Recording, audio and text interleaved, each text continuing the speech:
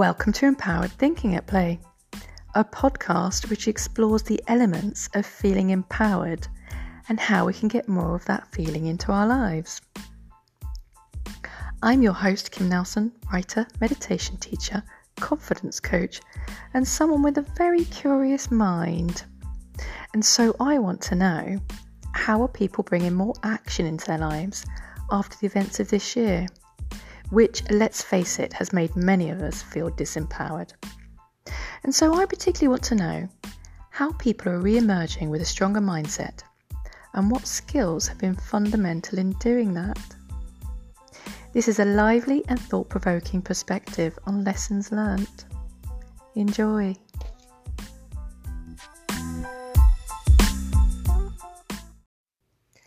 My guest today is Sean McDonald, a former pro cyclist and founder of the Vida Asana School of Yoga in Costa Rica, a place I can highly recommend as I stayed there 3 years ago.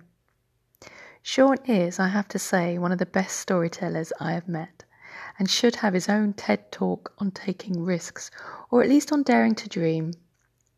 He places his desire to frequently take risks on not being afraid to be vulnerable. And when it comes to failure, well, it's been his biggest opportunity for growth. This year has been particularly hard for him as a retreat owner, as the pandemic happened just as he was remodelling the place. But despite this, he's remained remarkably upbeat and learnt to focus more on being present rather than worrying about the future. He offers his tips on what to consider if you're thinking about taking a risk, or at least taking a big decision. And what's been key for him is staying resilient when he's failed. I also love his definition of what empowerment is to him. He was kind enough to be interviewed twice for this podcast because the last time the recording turned out to be barely audible due to the 6,000-mile distance, and Sean based in the jungle basically. We had a better connection this time at least. Hey! Hey, hope that works. It works! Sorry about the delay. Amazing! I was just thinking, you are one of the best storytellers that I know. I think you're so good at telling a story. So yeah. That is kind of how I try to tell a story, is as if it was here and now, as if it's not this happened in the past, this is here. This is here and now. So I'm happy to hear you say that, because right or wrong, it means at least I'm accomplishing what I set out to. Yeah, but I wanted to talk to you about being a risk taker, because you obviously seem to know quite a lot about risk taking. And I wondered if you've always been a risk taker. I think probably. I think to some extent, and maybe my reasons behind it and how I go about it have maybe changed from when I was little. I think maybe when I was little, I came from a family with a lot of successful people and a lot of really good athletes and people who'd taken a lot of chances or felt like they had. And I guess I sort of, wanted to be part of that and didn't want to be left out, and maybe a little bit attention seeking. But I think maybe it's just that it's just another thing I've been learning a lot with time during the pandemic. I've been listening to a lot of books on tape and doing a lot of reading, and one particular author that I've spent a lot of time listening to is a woman called Brené Brown, who's she's a shame researcher, right? And so I've been learning a lot about shame and vulnerability, and I think that's what it is. My ability to take decisions to take risks have often come from that. I've been sort of blessed to always sort of be able to be vulnerable. And, one thing she talks about a lot about is that, most people kind of clam up and we get afraid and we sort of go into our cocoon when we're afraid to be vulnerable, when we're feeling shame or whatever it might be. But there are this subset of people who go the other way. They sort of like overshare and almost present as overly vulnerable. And I think I fall into that set. And I think so from there, it's just maybe it's easier to learn how to protect yourself a little bit more, because you don't protect yourself enough than it maybe is to learn how to open up when your nature is to be protective. So I think I've just been sort of blessed and lucky in that way. And I've also, ever since I was sort of little, you know, I've always been handsomely rewarded. Like my risks have almost invariably worked out for me, and to the extent that maybe a couple times they haven't, I've always been lucky to have, you know, the support system I needed at the right time to sort of help me overcome whatever it might have been. And then once or twice I have had things fail for me where I really didn't have the support system I needed, and I think from those you sort of learn more anyway. So I think those, you know, the big failures have sort of been the biggest opportunity for growth and learning and healing. So I just think you get in this loop of, wow, taking chances is rewarding even when you fail massively. So yeah, I think it's one of those things where once you start doing it, it's easier to keep doing it. Yeah. Do you think a lot before you take a risk, or is it more of an instinct? You know, I think I've done better when it's been an instinct. I do definitely have a tendency at times to fall into a really, really overthinking, overanalyzing, perfectionist sort of a mindset. And I think we know, research tells us that's from trauma or shame or something of that nature. And when I've done that, I can get a little bit paralyzed. But the big successful chances have all been sort of fundamentally instinctual. And in times of crisis, even before I really knew what a mantra was, or before I was exposed to yoga, or even thought in these sort of terms, or realized why, I always sort of had what I now say is my mantra, is just always go forward on instinct like an ant. So when things, you know, if you look at an ant, they just do their job. They just go forward. They just trudge forward, and they carry the heavy load, and they just get whatever they're supposed to get done. And so I've learned, and not that that's how I want to live my life, but in times of crisis, when everything's going wrong, just instead of being paralyzed, just go forward. Even if you don't think there's enough hours in the day, even if you don't think you can get to the other end, if your life is 100% terrible and you get 10% further ahead, now it's only 90% terrible, and 90% is way better than 100% terrible. So I've been able to, just when things go terribly, horribly, miserably wrong, and I can't see that there's possibly a light at the end of the tunnel, in those moments, I'm able to just keep trudging along. And that I think has allowed me to keep taking chances. Yeah, that's nice. So you've never been put off by taking a risk? I mean, I think, you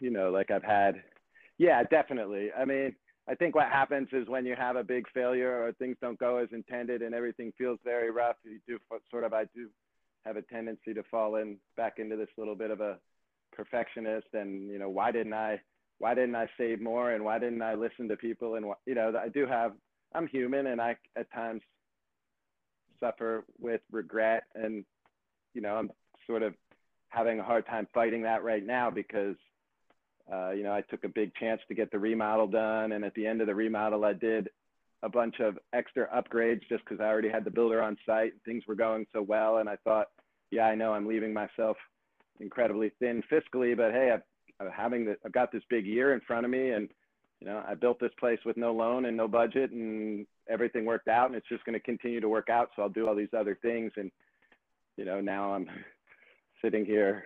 We've been closed for 5 months. We really don't know how it's going to work to get back open. And all of a sudden I'm thinking, boy, you know, if I had looked back at the last 30 years of my life and all the times I could have done a little bit better fiscally, and I could be sitting on a pile of money and being here closed with no stress. And instead I'm closed under a ton of stress.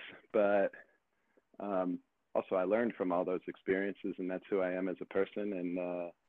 And those are the things that got me here. And maybe if I'd have thought that way and saved and been more careful, I'd be, still living in Pennsylvania, selling software for a living or something else that's not my calling, and I don't feel energetically good about. So, for the most part, it's who I am. And I think if I have fear, I have fear of not getting to do the things that I want to do, and my fear of not getting to do the things that I want to do, and my fear of not making a difference and not being an awesome dad, and my fear of not doing, maybe I do have fear, and my fear of not doing is bigger than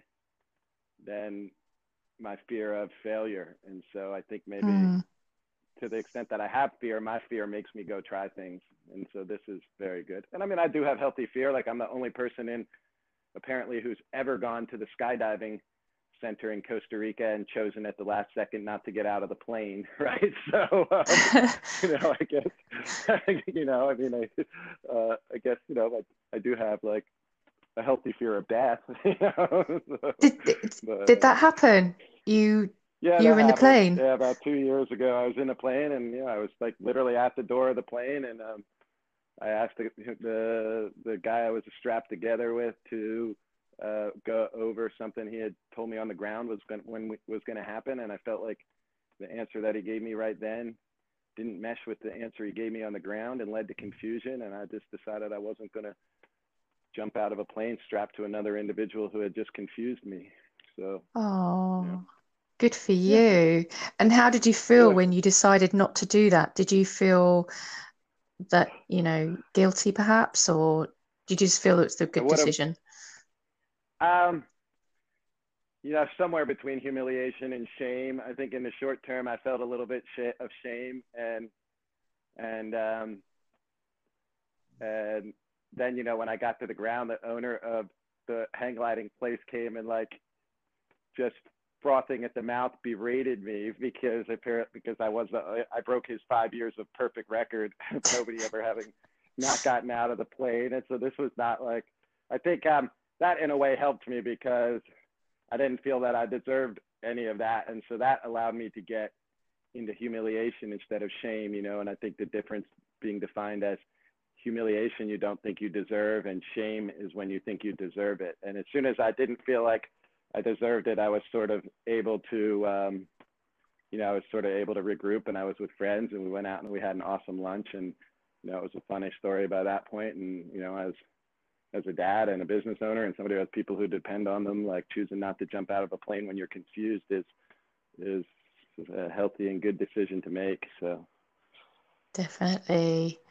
So if someone comes to you and they're going to make a big risk, what sort of checklist of questions would you advise somebody? It's interesting because the first thing is just to make sure you have somebody who loves you enough to tell you the truth and go bounce this idea off of them. And that doesn't mean if they think it's a bad idea that you shouldn't do it, but just somebody who will, sort of tell you the truth about the potential pitfalls. And as much as I think that's the biggest thing, is to have somebody you can really, really go tell about your idea, who doesn't automatically think just like you do, who will sort of play devil's advocate for you and be honest with you if it's just, a really terrible idea. And I noticed that even though I've historically been very kind of conflict averse in my life, and something I've worked on a lot as well, much to my benefit, but in general, that's always something I was able to do. So if somebody came to me, when your friend has a new business idea, there's this sort of, everybody's excited for a friend who has a new business idea. So there's this, I think, tendency to want to tell people that you think it's awesome and it sounds great and you're excited for them.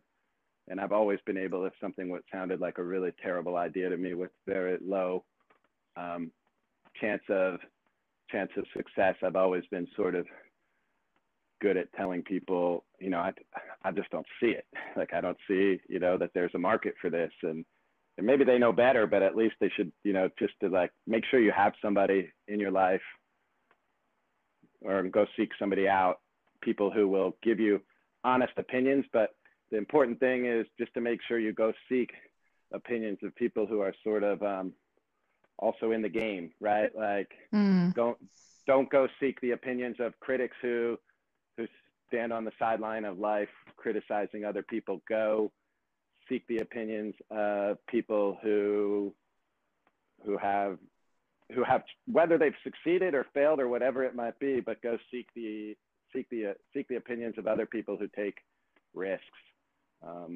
and don't, absolutely positively do not listen to the criticisms or the ideas or the thoughts of the critics on the sidelines of life. Not that there's anything wrong with that, not that we all have to be risk takers, but if you are somebody who's driven to dare, driven to dream, really value the opinions of, let your shield down when you're talking to other people who are like that, and put your shield up when you're being criticized or critiqued by people who would never consider taking a chance. That's great advice. Yeah, I try to fundamentally avoid quoting presidents, just because I'm not a big fan of authority. But there's, I think it's Roosevelt, a really famous man in the arena speech, where he says, it's not the person in the crowd at the arena whose criticism matters. It's the other person bloodied and battered in the arena trying to win the game. This is the person who's it's a little misogynistic the way he says it. So I've always tried to look for another example of somebody very awesome and quotable making a similar kind of a statement. But I've had to accept that this is sort of the best version of it till now. And then it was funny when I started listening to Brene Brown. She quotes this speech in all of her books. So I love her so much that it's sort of given me permission to use it. But it's called The Man in the Arena. It's one of his most famous speeches, but it's just the point that it's not the man in the crowd of the arena. It's the bloody and battered gladiator whose opinion you want to seek if you're trying to dare to do great things. Do you feel like you're that man in the arena right now? Right now, I'm a little bit. Right now, I feel like I'm like the coach has benched me, and I'm on the sideline desperately trying to get into the game. So, and that's on me. And I think I've just, and some of that's because I did choose to use this time to become a little quieter and to be a little more introspective and to do some healing. Where maybe I could have sat here and thought about, done more plotting of my next move and thought about what chance I could take in this time. And instead I sort of used it as a chance to sort of regroup. And, I found myself unexpectedly single at the beginning of the pandemic. And this is always a little bit of, leads to a little bit of introspection and a little bit of grief. So I just decided to move headlong through a lot of grief in my life that maybe I was holding on to. And I think just at the right time, I'm ready to try and do some things again. So that's good. Yeah.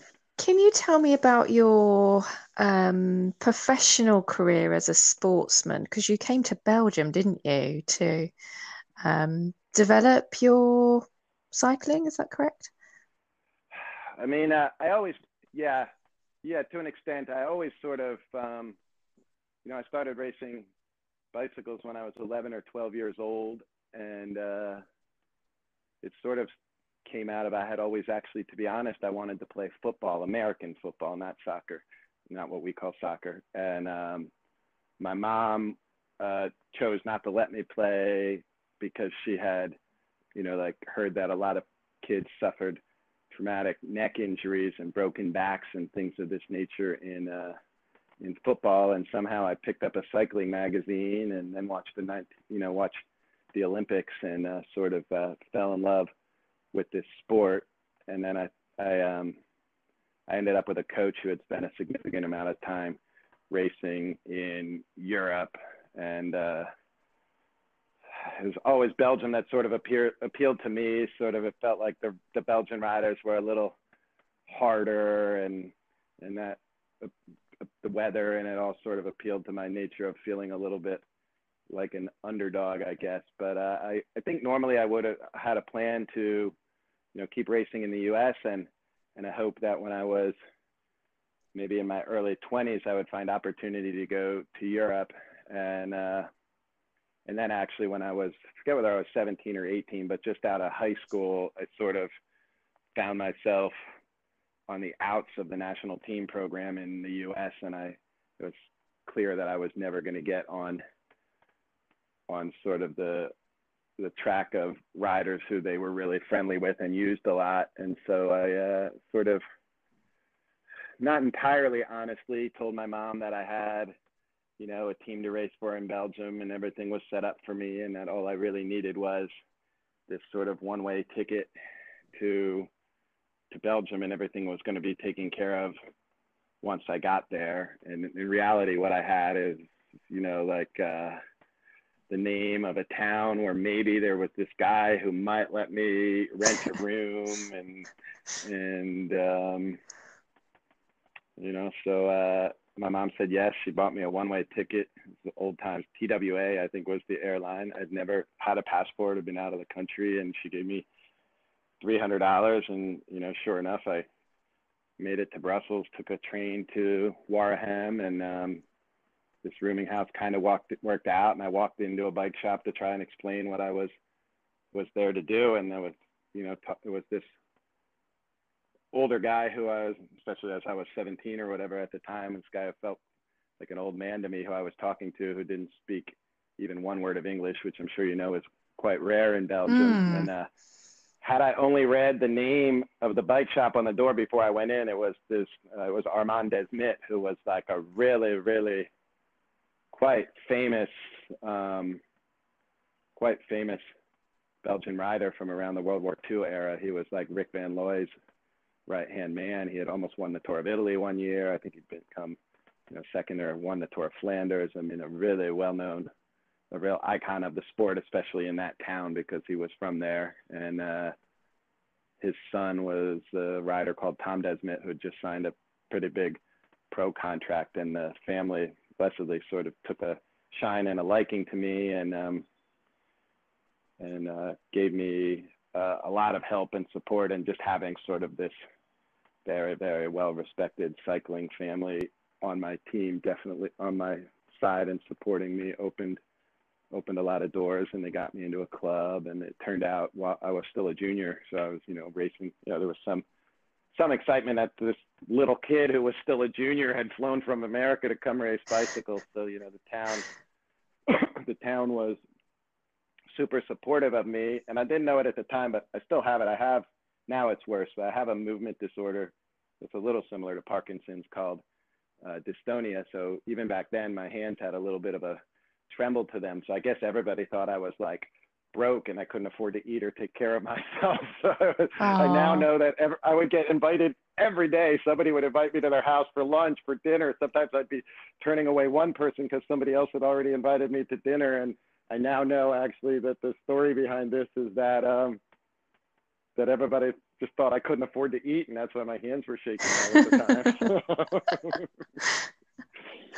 time. And then, so what happened then? How long were you in Belgium for? The better part, I think it was 1988 when I first went to Belgium, and I was racing there for the most part till 1995. I would come, back to the U.S., or I would go back to the U.S. in the winter time. So I guess I would basically spend like March through October in Belgium for the most part. And then in 1991, I met a gentleman named Alain Barreau, who had also been a really, really successful pro. He had been on the team and raced the tour with Freddie Martins, and very well known and respected in the sport. And at that point, he was the director of a small sort of half Austrian, half Belgian pro team.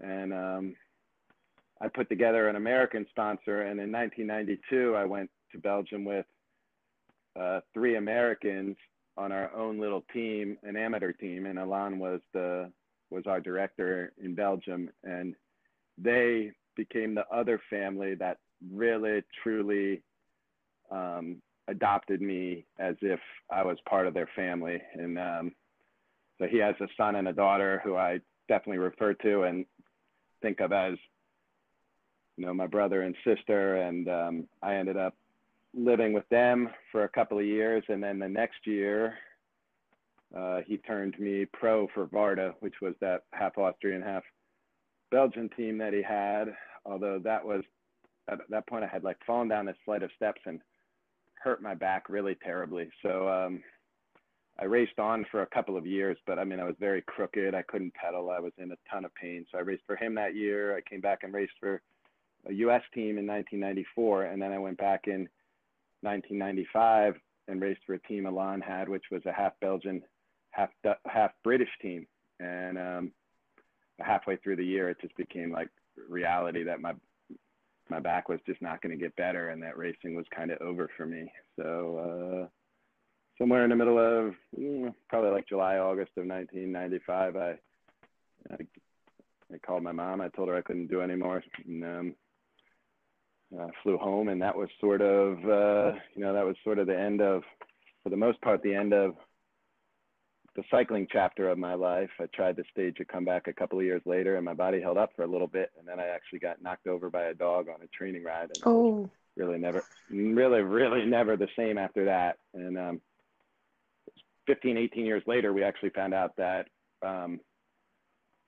because we kept looking at my back, because the pain felt the same as before, but like when this dog ran me off the road, apparently I had torn the labrum in my hip, and nobody noticed it for like 15 or 18 years. And then just by a happy accident, I came to realize I had a torn labrum in my hip in 2013, I think. And I had surgery on that. And like suddenly it was like having a new lease on life. So thanks to the dog. 50 pounds. Yeah. If I'd only known 20 years earlier, but whatever. I'm grateful. I'm super, super grateful. And, I lost 40 or 50 pounds, and I realized, selling software in New York City, which had felt like the perfect life for me, was a life I really wanted no part of. And I had just come to Costa Rica for a week to a surf camp. And I really fell in love with it. So I immediately started sort of hatching a plan on how to get here. And, I was really looking for like a 1-bedroom house, and I kept, I was going to see if I could work for the company I'd worked for in New York, do remote work for them, like take a pay cut, maybe support some of their other sales reps, and, just work half days and then hang out on the beach and sort of live a really chill life. And I'd made a good real estate investment in New York City. So it seemed like that was going to be possible if I sold my condo. And, but I kept finding this place online, Riverside Retreat Center for sale. And I basically emailed the owner, and that was Vida Asana. And I basically bought Vida Asana sight unseen, to be honest, over the internet. And sort of all my risks, that's the big one, and I sort of prayed that I would be able to make this idea work. So, and it has largely worked. There have been a lot of trials, a lot of tribulations. I've learned about plumbing and accounting and electrical and building and growing and a million different things I never thought I would be learning about as I approached 50. But it's definitely been the biggest happening in my life, other than, of course, becoming a dad. Yeah, well, I can vouch for your retreat being an amazing place. So Sure. What's your definition of empowerment? To be able to move from love and fearlessness. For me, being empowered is being in a place in your life where you're not making decisions from fear and shame, where you're making decisions from from love and from your best self. So I guess it would also be largely, it's that quote that's the greatest joy of a lifetime is to know yourself. And so I just think empowerment is largely about how close you can get to beautiful blue morpho butterfly just flew by. How close you can get to knowing yourself and to make decisions from that. And for me, something that I've worked a lot on in the last year that's been very empowering for me is just to determine which critics matter and which critics don't. So just to sort of, not judge people as better or worse than other people, but just to really try and search out critiques and criticism from other people who are like-minded and wholehearted similarly, and trying to accomplish similar things to what I am, and to not listen to to weed out the criticism of people who've chosen to live their life in a very different way, and especially people who are not trying to accomplish anything. The person to listen to people who are in the game as opposed to people who are watching the game. I like that. Can you think of the best piece of advice you've been given, or one of the best pieces of advice you've been given?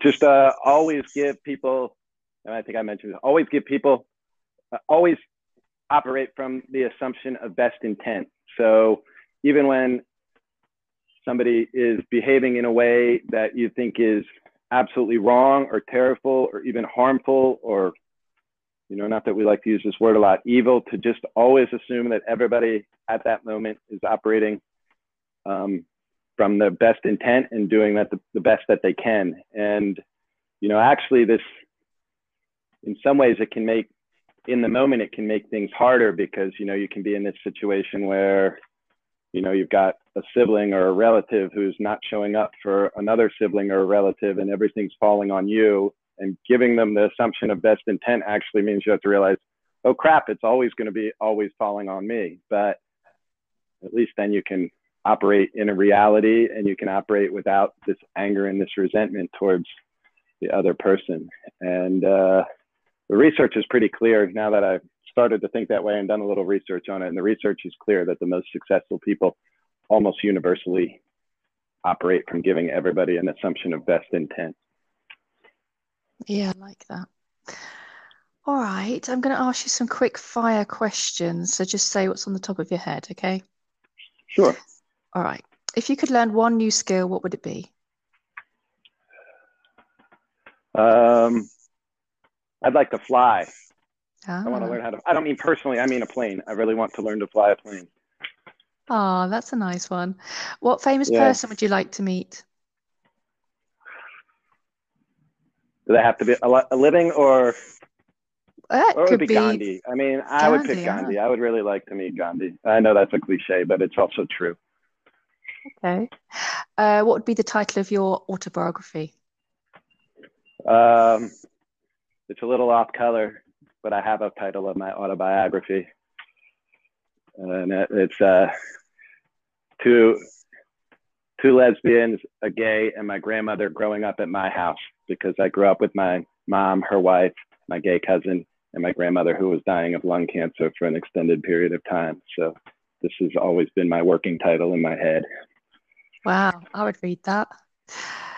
What's your best scar story? My best what? Scar story. The best scar story? I have, I think would be the one that, it's funny because it changed last year. So my best scar story is there is a scar across the front of my neck where I had 2 discs replaced in my neck a little over a year ago. And the reason I think it's the best scar story is I have a lot of scars that are sports injuries from things I was doing for myself. And the injury that caused me to have 2 discs replaced in my neck was hula hooping with my daughter on my shoulders. So I love that I have this one scar that I got having this incredibly amazing once in a lifetime moment with with my daughter as opposed to one I got riding a bike or trying to do a backflip on a bed or, you know, some other like silly personal physical feat. But yeah, I was hula hooping at a retreat with Juju on my shoulders. And at a certain point, my hips and the hula hoop went one way and Juju in my head went the other way. So That is the best scar story I've ever heard.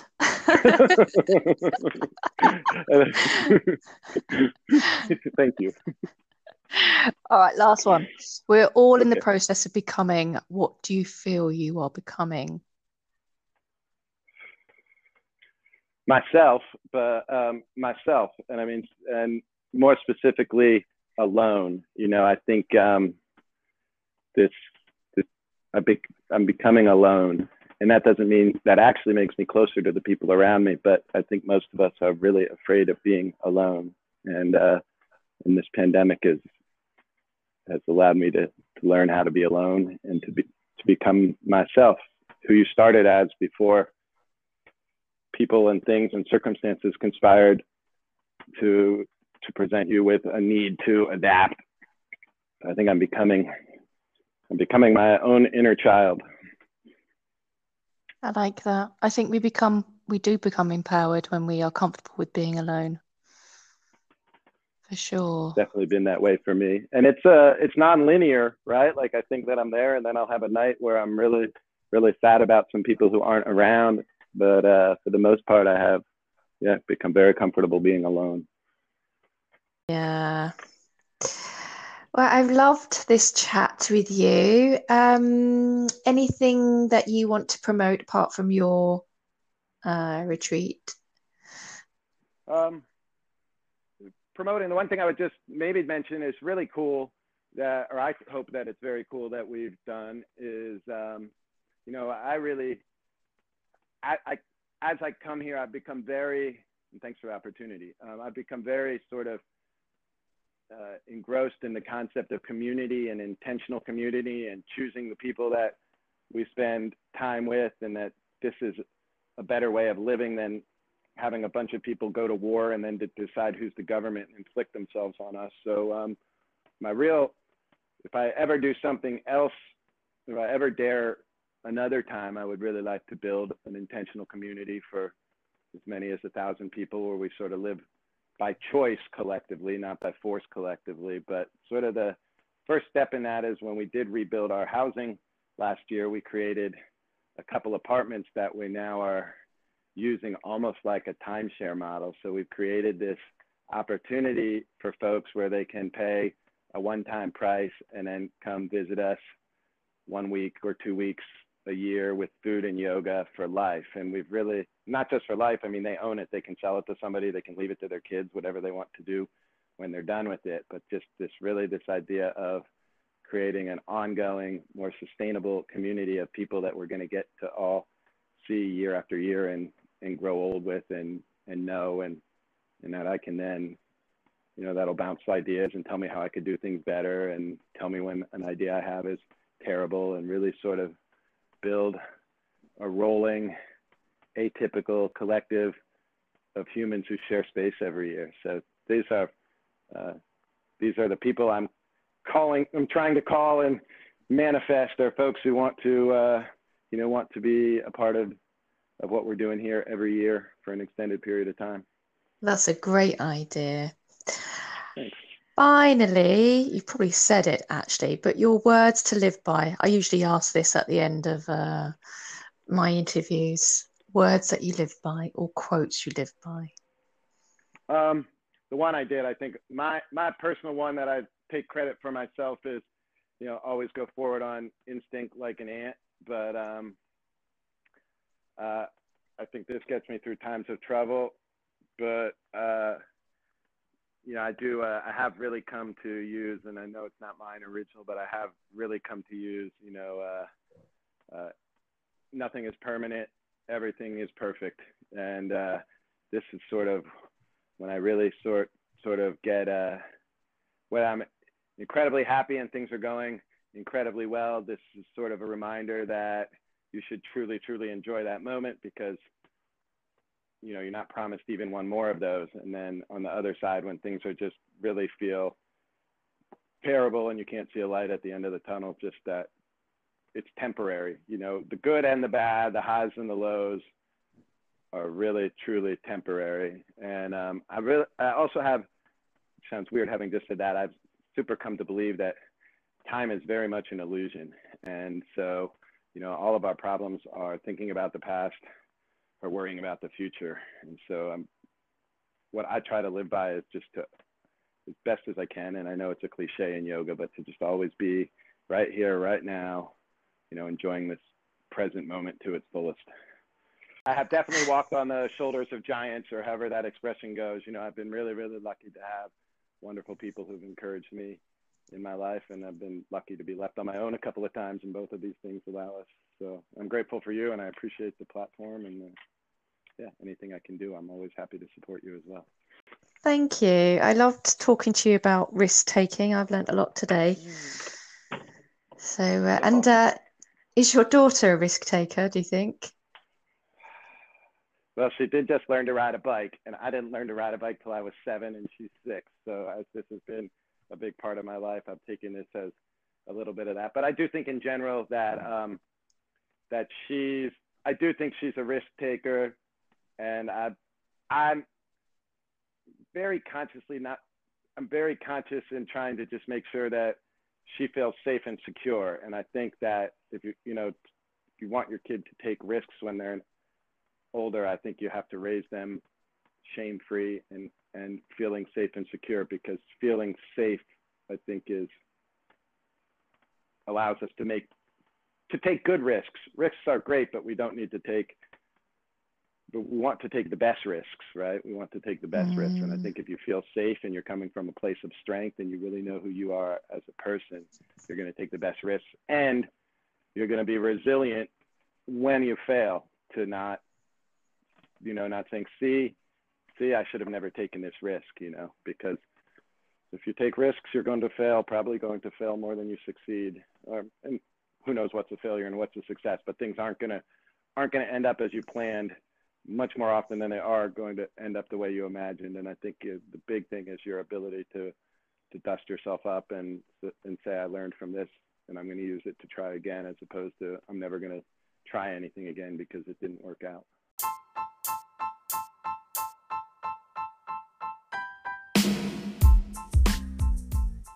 And just to add, if you are interested in finding out more about Sean McDonald and Vida Asana School of Yoga, you can check out his website, which is vidaasana.com. You can also find Vida Asana on Facebook and Instagram.